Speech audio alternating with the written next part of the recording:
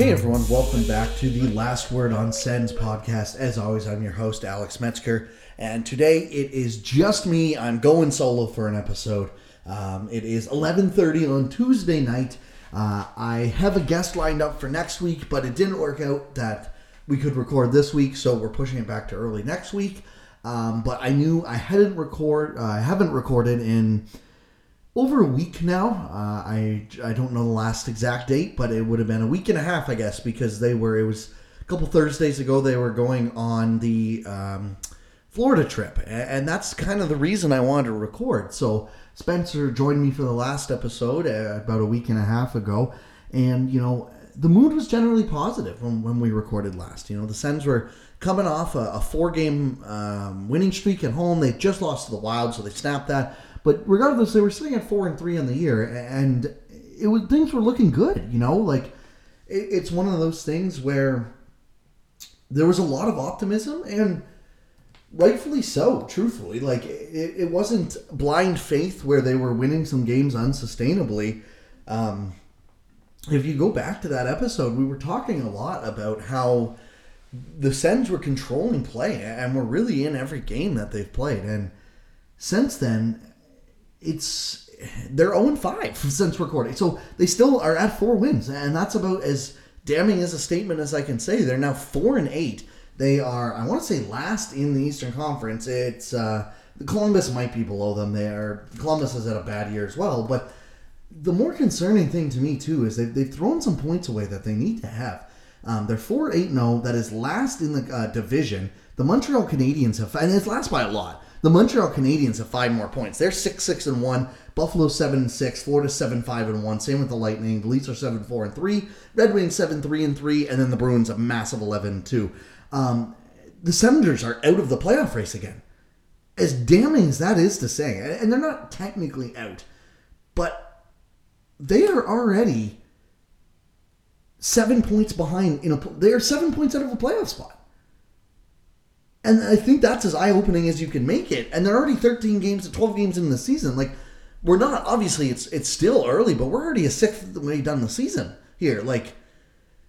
It's not too early to be hey, they need to start rattling off some wins if they want to play this quote-unquote competitive hockey. Because they're getting really, really close to being one of those teams that, again, is out of it by December. If they have a bad November here and finish this month, I don't know. I don't even know how many games they play. But if they play 10 games and they have a 3-7 record, they're out of the playoffs. And it's going to be the same crap over and over again as we've done the past 3 years, where they go in the last couple months, they rattle off a bunch of wins and we go, oh, look at how great this team is. It's because no one cares. And I sound frustrated. The reason to be optimistic, this division has been insane in the Atlantic. The Sens are dead last, 4-8. They have a -2 goal differential. That is, there's 14, the Capitals and Penguins are also -2. The East is just loaded as it is. The Blue Jackets are 3-9 this year. So they're tied, they're 2 points behind Ottawa. The Jackets have a -25 goal differential. The Rangers, who are 6-5-3, have a -4 goal differential. The big thing is out west. So the Central Division, the Blackhawks are in 4th with a -5 goal differential. The Sens would currently be, not by points, they would still be second last by points, but by goal differential, they would rank 4th in the Central Division, and they would rank 4th in the Pacific Division as well. There's only 6 teams out west that actually have a positive goal differential. So that's where the big difference is right now, is the Eastern Conference teams have been beating up on the Western Conference teams. But to me, that's this team is running out of excuses. They play 2 hard teams in Tampa and Florida. They get no points out of it. And it's just kind of one of those things where it's okay, that's a hard trip. But, now you're sitting at 4-5. And, it's not the end of the world. But, you got Philly and then the Canucks coming up. And it's okay, you got a couple games there. But then they also have the Golden Knights. And they play the Golden Knights well. Mark Stone scores a goal, a minute into his return, because of course he does. And then, Giroux gets one, but then they let 4 unanswered go up, and then they claw their way back, but they just can't finish it off. And that's just a theme with this team, is they seem to love to play 40 minutes, but can't finish the game. whether that is, dropping. So they go on the Florida road trip. The Florida game was brutal. They gave up 58 shots. That was one of the most pathetic efforts I've ever seen. Not ever, but that was one of the more pathetic efforts I've seen in a long time, especially for a Sens team that actually has expectations. That's what I expect against like peak tanking Sens teams, and this team pulled that off. So that was brutal. They then go to Tampa. They play a much better game against Tampa, but don't get the result. And again, it's like those moral wins or whatever you want to call them would have been fine a couple years ago. Like, and even then, I say they played a much better game. It was 4-3, but they only had 15 shots on Vasilevsky. Like, they got outplayed. So they get absolutely dominated on the Florida road trip. And it was a kind of eyes open thing of like, and the Tampa game, people are going to scream the refing. The refing was very bad. There's no way around that. That being said, the Sens took a lot of sloppy penalties. And that's kind of a theme that has come up again. And DJ's already said it, that they're not, they're not really playing with structure. Well, that's kind of got to go on the coach too. And another thing that needs to go on the coach is, why on earth is Nikita Zaitsev still in this goddamn lineup? I understand that Artem Zub is out. And honestly, a normal team, I think most coaches would get the defense of, Artem Zub, who is their second most important defenseman on the Ottawa Senators, is out, and Josh Norris, who was their 1C going into the year, shared 1C with Stützle, is out. That still is not a reason to be playing Nikita Zaitsev 18-plus minutes a game. He played 19 against Tampa, 17:44 against the Vegas Golden Knights, and was directly responsible for a couple goals again. Like, this is just a common theme. On Saturday, they lose to the Flyers 2-1. They play better. They outshoot them 34-28. Carter Hart played really well, like he has all year. But again, they lose. And again, like Zaitsev played a low 14 minutes. That's much better, but he shouldn't be in the lineup. Tonight, they finally call up JBD, and Zaitsev's still in the lineup. I don't understand what the logic is behind it. And like he only played 11:47 tonight. That's good because he shouldn't be playing 11:47 at all. And I feel like I said this last episode already, but the problem with keeping Zaitsev in the lineup, regardless of how much or how little you're going to play him, partly is that he's not a good player. The other part of it is it absolutely ruins Erik Brannstrom. Erik Brannstrom looks his absolute best when he's playing with a guy like Nick Holden, where he knows he's responsible defensively. It gives Brannstrom some confidence to move the puck up the ice, pass the puck up ice, or skate it. And he also knows he can use his partner as an outlet if he needs it, because teams can pressure it. With Zaitsev, that's just not an option. And on top of that, in his own end, you already get running around, and then Zaitsev just abandons the front of the net. It's so frustrating to watch. And it's one of those little things where I'm very happy JBD came in and played 17 minutes tonight. That's really cool to see. I'm glad, he didn't just play the 11 minutes. But you can't be saying, and if you want Travis Hamonic to get some rest, fine. But bottom line is that Nikita Zaitsev cannot be playing for this team anymore. It's that simple. And I'm not saying all of the Senators' woes will get fixed by sitting Nikita Zaitsev. I'm not trying to imply that.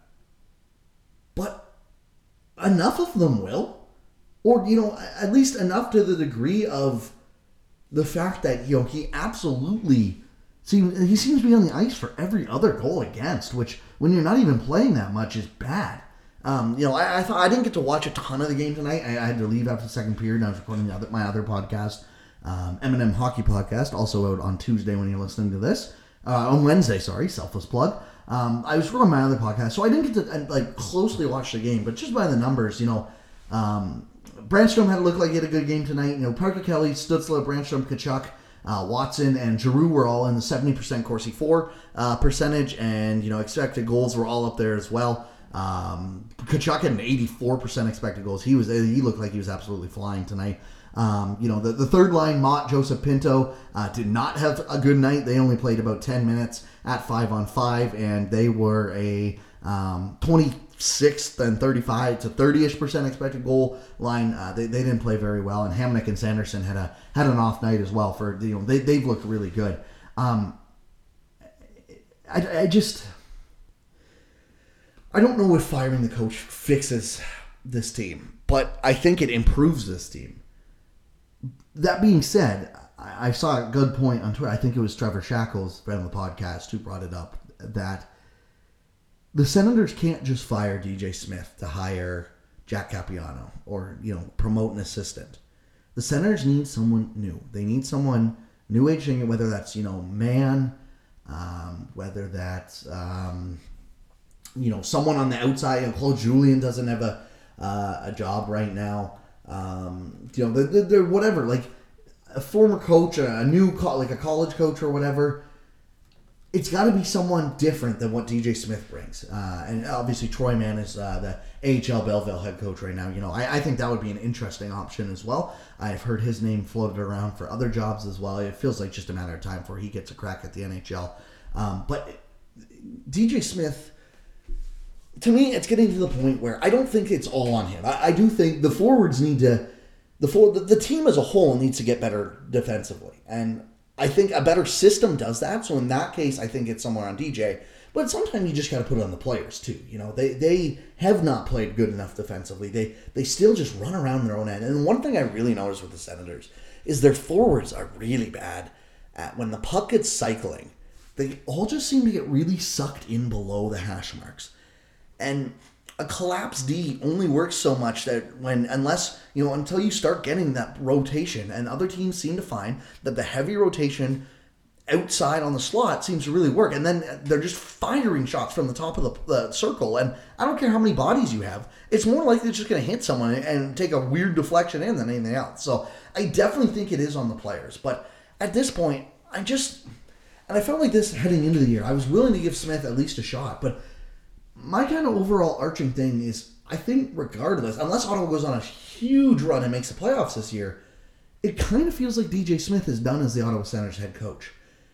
And I don't think that's a hot take to say. Maybe if they just miss by a point or two. But they have to go on a run. And I don't see it happening, that kind of run. And so it feels like if you're just delaying the inevitable, shouldn't you just pull the trigger now to get a better option? And again, you need to have that better option in promotable. But it's been frustrating to watch. And every loss has been by one goal, and not including empty netters. And it's just, they're 4-8, but they have a -2 goal difference. That tells you all you need to know about this team. And they're still playing pretty well. They outplayed the Canucks tonight. They had 63% of the shot attempts. The quality was 63% as well. That was 5-on-5. All situations, it was 63 and 60%. They outplayed Vancouver tonight. That is not a question. Philly, I thought they, again, I didn't get to watch a ton of that game. I was out for part of it, but I thought they outplayed them as well. They didn't dominate them, but they outplayed them. And again, if it's not for a .950 from Carter Hart, you win that game. But at some point, you need to break through and just not allow that .950. So it's frustrating, I did not think when I was recording the podcast, which we were in a really good mood last time, that I'd be coming back on here with 5 straight losses. And the thing that really bugs me is it's the same thing all the time. It's like they shut down for 20 minutes. They play so sloppy defensively, but then randomly for 10 minutes in the second or third period, they'll just absolutely turn it on and look like this world-beating, dominating offensive team we think of them as. And I just want to know where that team goes for the rest of the time. Because on the whole, it evens out to they are a good team. And, advanced stats will back that up. Their shot share, they're 6th in Corsi for percentage this year. Now they're 53%, which is it's still good, don't get me wrong. It's not like they're dominating or anything. There's about 3 teams really high up in Carolina, the Devils and the Panthers, that are absolutely dominating. But they're 6th in Corsi for, and their expected goals percentage is 54, which is 8th in the league. If you told me the Sens were 6th and 8th in possession metrics, this is the highest they have been at any 12-game stretch I'm willing to bet over the past 4 years, or at least close to it. The past couple of years, it has been, there was a couple of years where they were literally 30th, but even the past couple of rebuilding years, it's been 18th to 24th, kind of, in that range, where it's they've been okay, but not great. This is a top of the team. They're playing a top echelon team, but I think part of that is also they need to get some wins off of this schedule. The Philadelphia Flyers have a decent record. They're not a good team. They're being propped up by Carter Hart, and the Sens saw some of that as well. It's, Carter Hart shut the door on them. He made a bunch of good stops again, but like you kind of need to crack through, and so they have the schedule upcoming to again make some ground. But the Canucks were another team. The Canucks were absolutely reeling. You have to beat that team, and they don't get it done. They so now they have upcoming here. They have the Devils, who have been just a wagon this year. The Devils have been amazing. I had circled this one as maybe not too bad of a start. This is going to be a tough game. Like, the Devils are top 2 in both Corsi for and expected goals this year. They have a 9-3 record. They have been absolutely dominating teams. They look really, really good. So this will be a tough test. But the one good thing for the Senators is that they need to take advantage of. The Devils' goaltending is not good. They are playing at like an 895 level. So, this could be a track meet, but Ottawa better use that to their advantage. But they have the Devils, then they have the Flyers, the Islanders. Yeah, again, like the Flyers and Islanders have okay records. I don't think they're that great of teams, though. Especially the Flyers. The Flyers are just not a good team. Like, they're dead last in expected goals. Or, sorry, in Corsi for the 30th in expected goals. The Islanders are a bit better than that. They're about a mid-range team. But, again, like, the Islanders are a team, if you want to be making playoffs, you need to be beating Philly and the Islanders. And then you get the Sabres, another team that, again, off to a great start. They've already lost to them this year. You need a win out of there. They play the Devils again. That's tough. And then they go Sharks, Golden Knights, Ducks, Kings. The Sharks and Ducks are two teams, again, you need to be. Golden Knights are a really good team. They start off really well. And the Kings are a 50-50. You're on the end of a long road trip. And then at that point, we're already getting into December, where they got the Rangers on a back-to-back. Then the Sharks and Kings, again, actually come visit them. So, but my point is, basically, I just named off the next, 8, 10, 12. If you go all the way up to where the Kings are back in town, that's 13 games. If you want to even extend it a little further, the Preds come in and the Ducks. There's 16 games. Out of their next 16 games, like, they got to win a minimum of, 11 of them. And I tweeted the other night, actually, too, and I'm going to pull this up right now. I think it was the Locked On Sens podcast, had basically tweeted out the Senators' schedule the other day. They tweeted out just, who they're playing, where they're playing. I have it right here. So, Pierre Dorian says the next 10 games are, quote, very important. So, versus Van, at New Jersey, at Philly, versus the Islanders, versus Buffalo, versus New Jersey, at San Jose, Vegas, Anaheim, LA, right? So they said, how many games does the Sens have to win to gain your confidence back with this group? My take on this, I said this will be the easiest stretch opponents they face all season. Now, looking ahead, I might have even underestimated that. The next 10 are a little light as well. But if they want to keep up, they need to take a 14 points out of that 20 possible points there. Well, they've already dropped 2. So now you're at 14 out of 18. That is a near impossible task, it feels like, for this team. And the way I had a win against Vancouver, a loss against New Jersey, I had a win against Philly, a win against the Islanders, a win against Buffalo, an OT loss against New Jersey, a win against San Jose, a loss against Vegas, a win against Anaheim, an OT loss against LA. Well, you've already lost to Vancouver, so now you need to flip 2 points somewhere. So either you're beating you're beating one of Vegas or New Jersey, or you're flipping both the overtime losses in New Jersey and LA to wins, whether that's overtime wins or just wins. If you're flipping those wins, you are now asking to win 8 of your next 9 games, basically. That would bake in a loss against New Jersey, and then 5 wins, 7 wins in a row. So it'd be 7 out of your next 9. And it's just like, these are the numbers. And if that sounds crazy to you, it should. That is an insane pace. But that's the kind of heater they've already put themselves in that they need to go on just to make this playoff race interesting. Honestly, that, and 7 wins in 9 games is 127 point pace. Of course, I'm not saying they need to play like that, but they need a stretch like that. They absolutely need a stretch like that. It's just. I don't want to be all doom and gloom. There's a lot to like about this team. But it's so frustrating watching a team with so much potential just underperform this aggressively. And I don't know what the easy fix...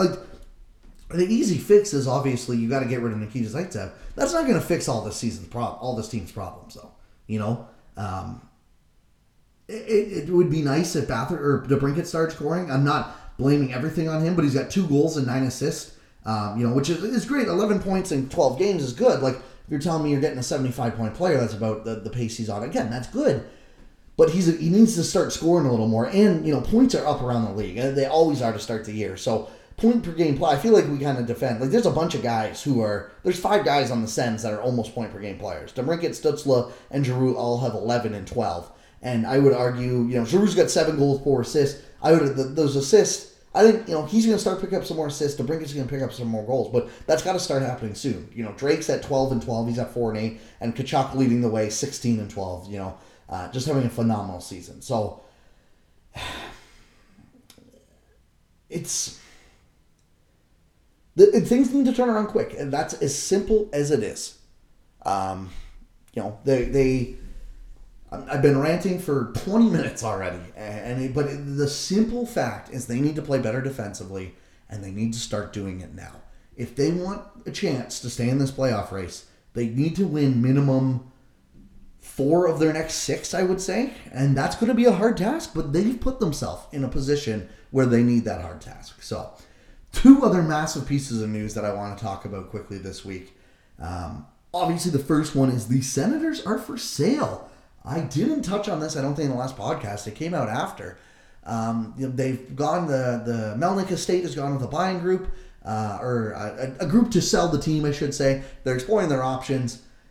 This came out last week after an evaluation came out that had them, I think it was about 650 mil, 625, somewhere around there, was their franchise valuation, which was up 21%, I believe, over the last year. So really good. It's growing. Bruce Garriock has come out and said already that they expect to sell for more than that. I would kind of guess, Seattle, I think, just paid $650 there, and there's even rumors that like a new team might have to pay $800, $850. I would guess it's going to be in that $800, $850 for an established franchise, but it'll be interesting to see, because obviously I think the biggest thing is going to be it ties in with LeBreton Flats. I think whoever is the owner is going to want a big part of that, whether they own the building or have a big say in it, and that's fair enough. But, the good news for Sens fans is that Ottawa has came out and said they're only selling to keep the team in Ottawa. So that will be part of the agreement. Who knows for how many years that'll be. I would assume, I think when... Oh, shoot. Who was it? Was it Calgary? No. Arizona. When Arizona sold, I believe they signed a contract that, said they want to keep the team in Arizona for a certain amount of years. I can't remember if they're committed to 20 or something like that. But I assume it's going to be the same thing where it's like, yeah, you're not moving the Senators out of Ottawa for X amount of years. And I would imagine that'll be more than 2 or whatever. I've never really had concern that this team would leave Ottawa. I know it's different markets and everything, but I just look at everything. Arizona's playing in a 5,000 seat arena right now. And you're going to tell me they're going to move Ottawa? Okay, yeah, I'd like to see that. I would really like to see Bettman do that. Same with and again, I don't want to just mug on, but the Panthers sell 8,000 tickets half the time. And they've been doing better since they're good, but they've had one of the best teams in the league, and they still don't sell out every night. They don't even get close to it. So, and again, that's fine. They have their own arena issues as well, but I'm saying if, there's no talk of relocation for those teams, it's just not happening with Ottawa. So, and then obviously, I would argue even bigger news than the Ottawa Senators selling is that Ryan Reynolds there was a rumor started that Ryan Reynolds wanted to buy the team. He was at the game tonight as they were playing Vancouver. I kind of hope we chill with this a little bit. Let's act cool. I don't want everyone just, bombarding him with it. It just, I don't know. I'm sure he's used to it with all the fame, but it's one of those things where it's like, I think there is a line of it would be awesome seeing him around a bunch and it's cool seeing him be a fan of this, want to buy the team and everything like that, but also not pushing it too overboard or anything like that either. So, but yeah, he went on, I think it was the Tonight Show, and it's pretty clear he would be a minority owner where, who knows, he'd probably have under 5% of the team because he already said he's I would need partners with very, very deep pockets. So it would probably be an organization that buys it. He buys 5%, but is, kind of like a face head of it, much like he is with Wrexham FC, their football club that he bought overseas. So obviously that's a much smaller club in terms of the division they play in. But it's the same idea, right? Where he is the face of that franchise. They've started, I don't know if it's a Netflix or Amazon or what, but there's a documentary on it and everything. And, just the marketing team that comes with Ryan Reynolds, I think would be really, really good for the Ottawa Senators. So it'll be interesting to see where that goes. I think it'll obviously be a little while. I don't blame the Melnyk sisters or the Melnyk daughters, I should say, for wanting to sell. I think since Melnick's passing, everything's gone about as smoothly as you could ask for. Obviously, the team is committed to a win now, buy now window. But, it's two people in their 20s that got handed an estate with a hockey team in it. If you're telling me the selling price is $850 million, I'm splitting that two ways, or even a couple more ways, and I'm in my mid-20s, I'm probably taking that cool 200 to 400 million as well. So I definitely can't blame them for selling. It didn't come as much of a surprise to me. So it'll be interesting to see who all steps up and how that develops. But obviously, we'll keep an eye on it. The final piece of news tonight, and which this one came as a surprise, the Ottawa Senators are retiring Chris Neil's number 25. So, before I get into anything, I want to say congrats to Chris Neil. This is a really cool thing.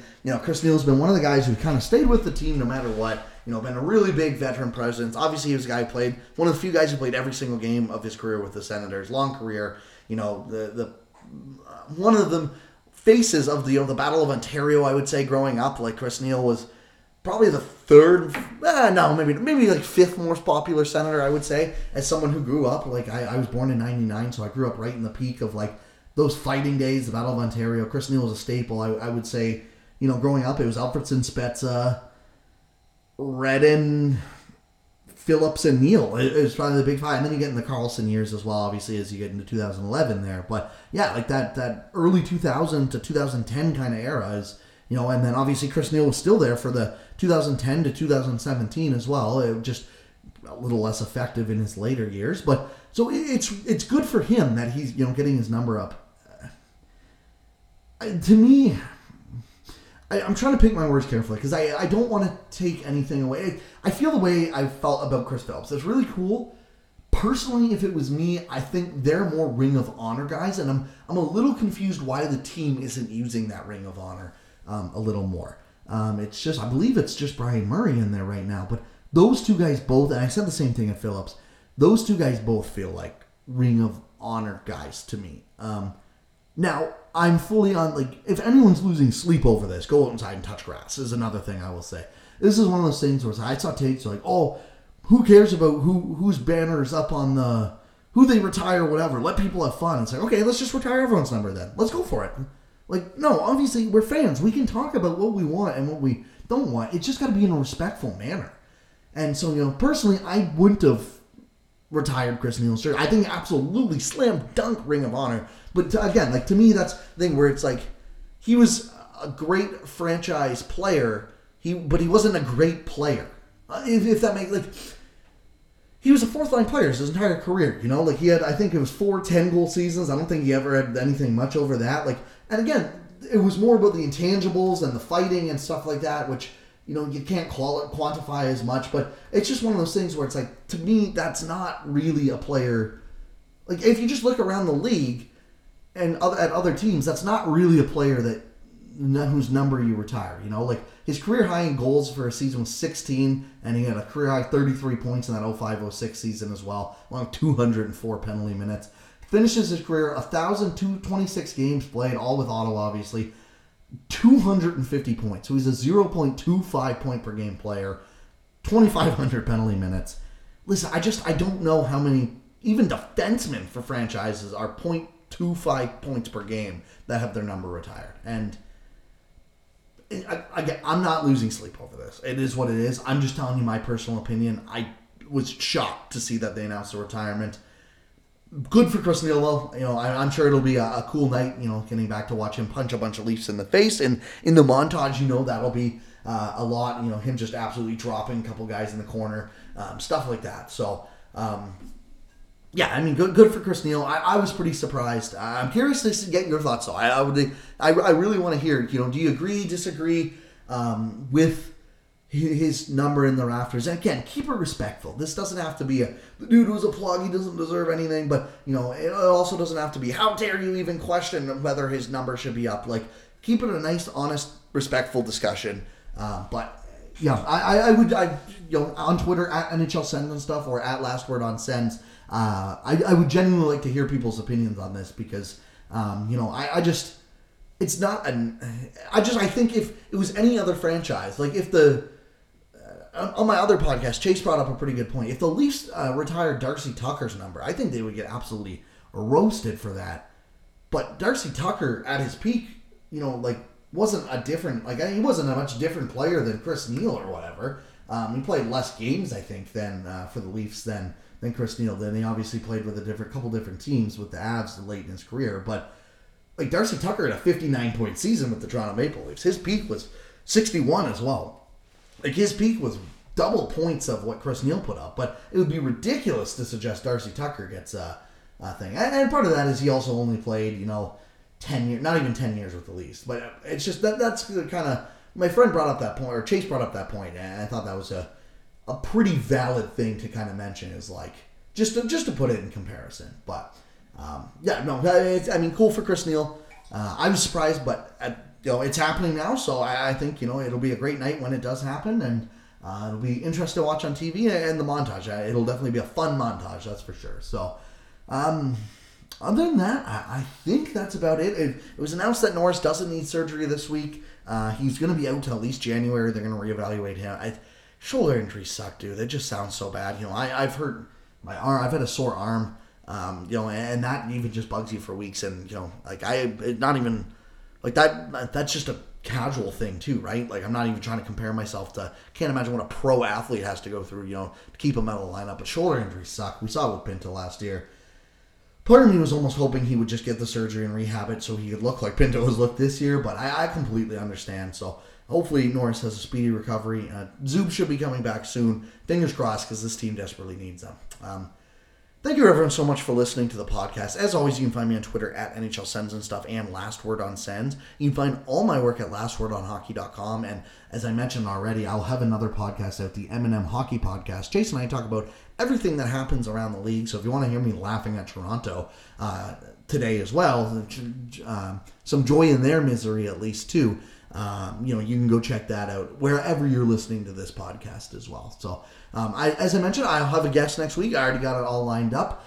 So I will be, the next episode will be coming out next Tuesday if everything goes to plan. So thank you everyone so much for listening, and I will talk to you all next week.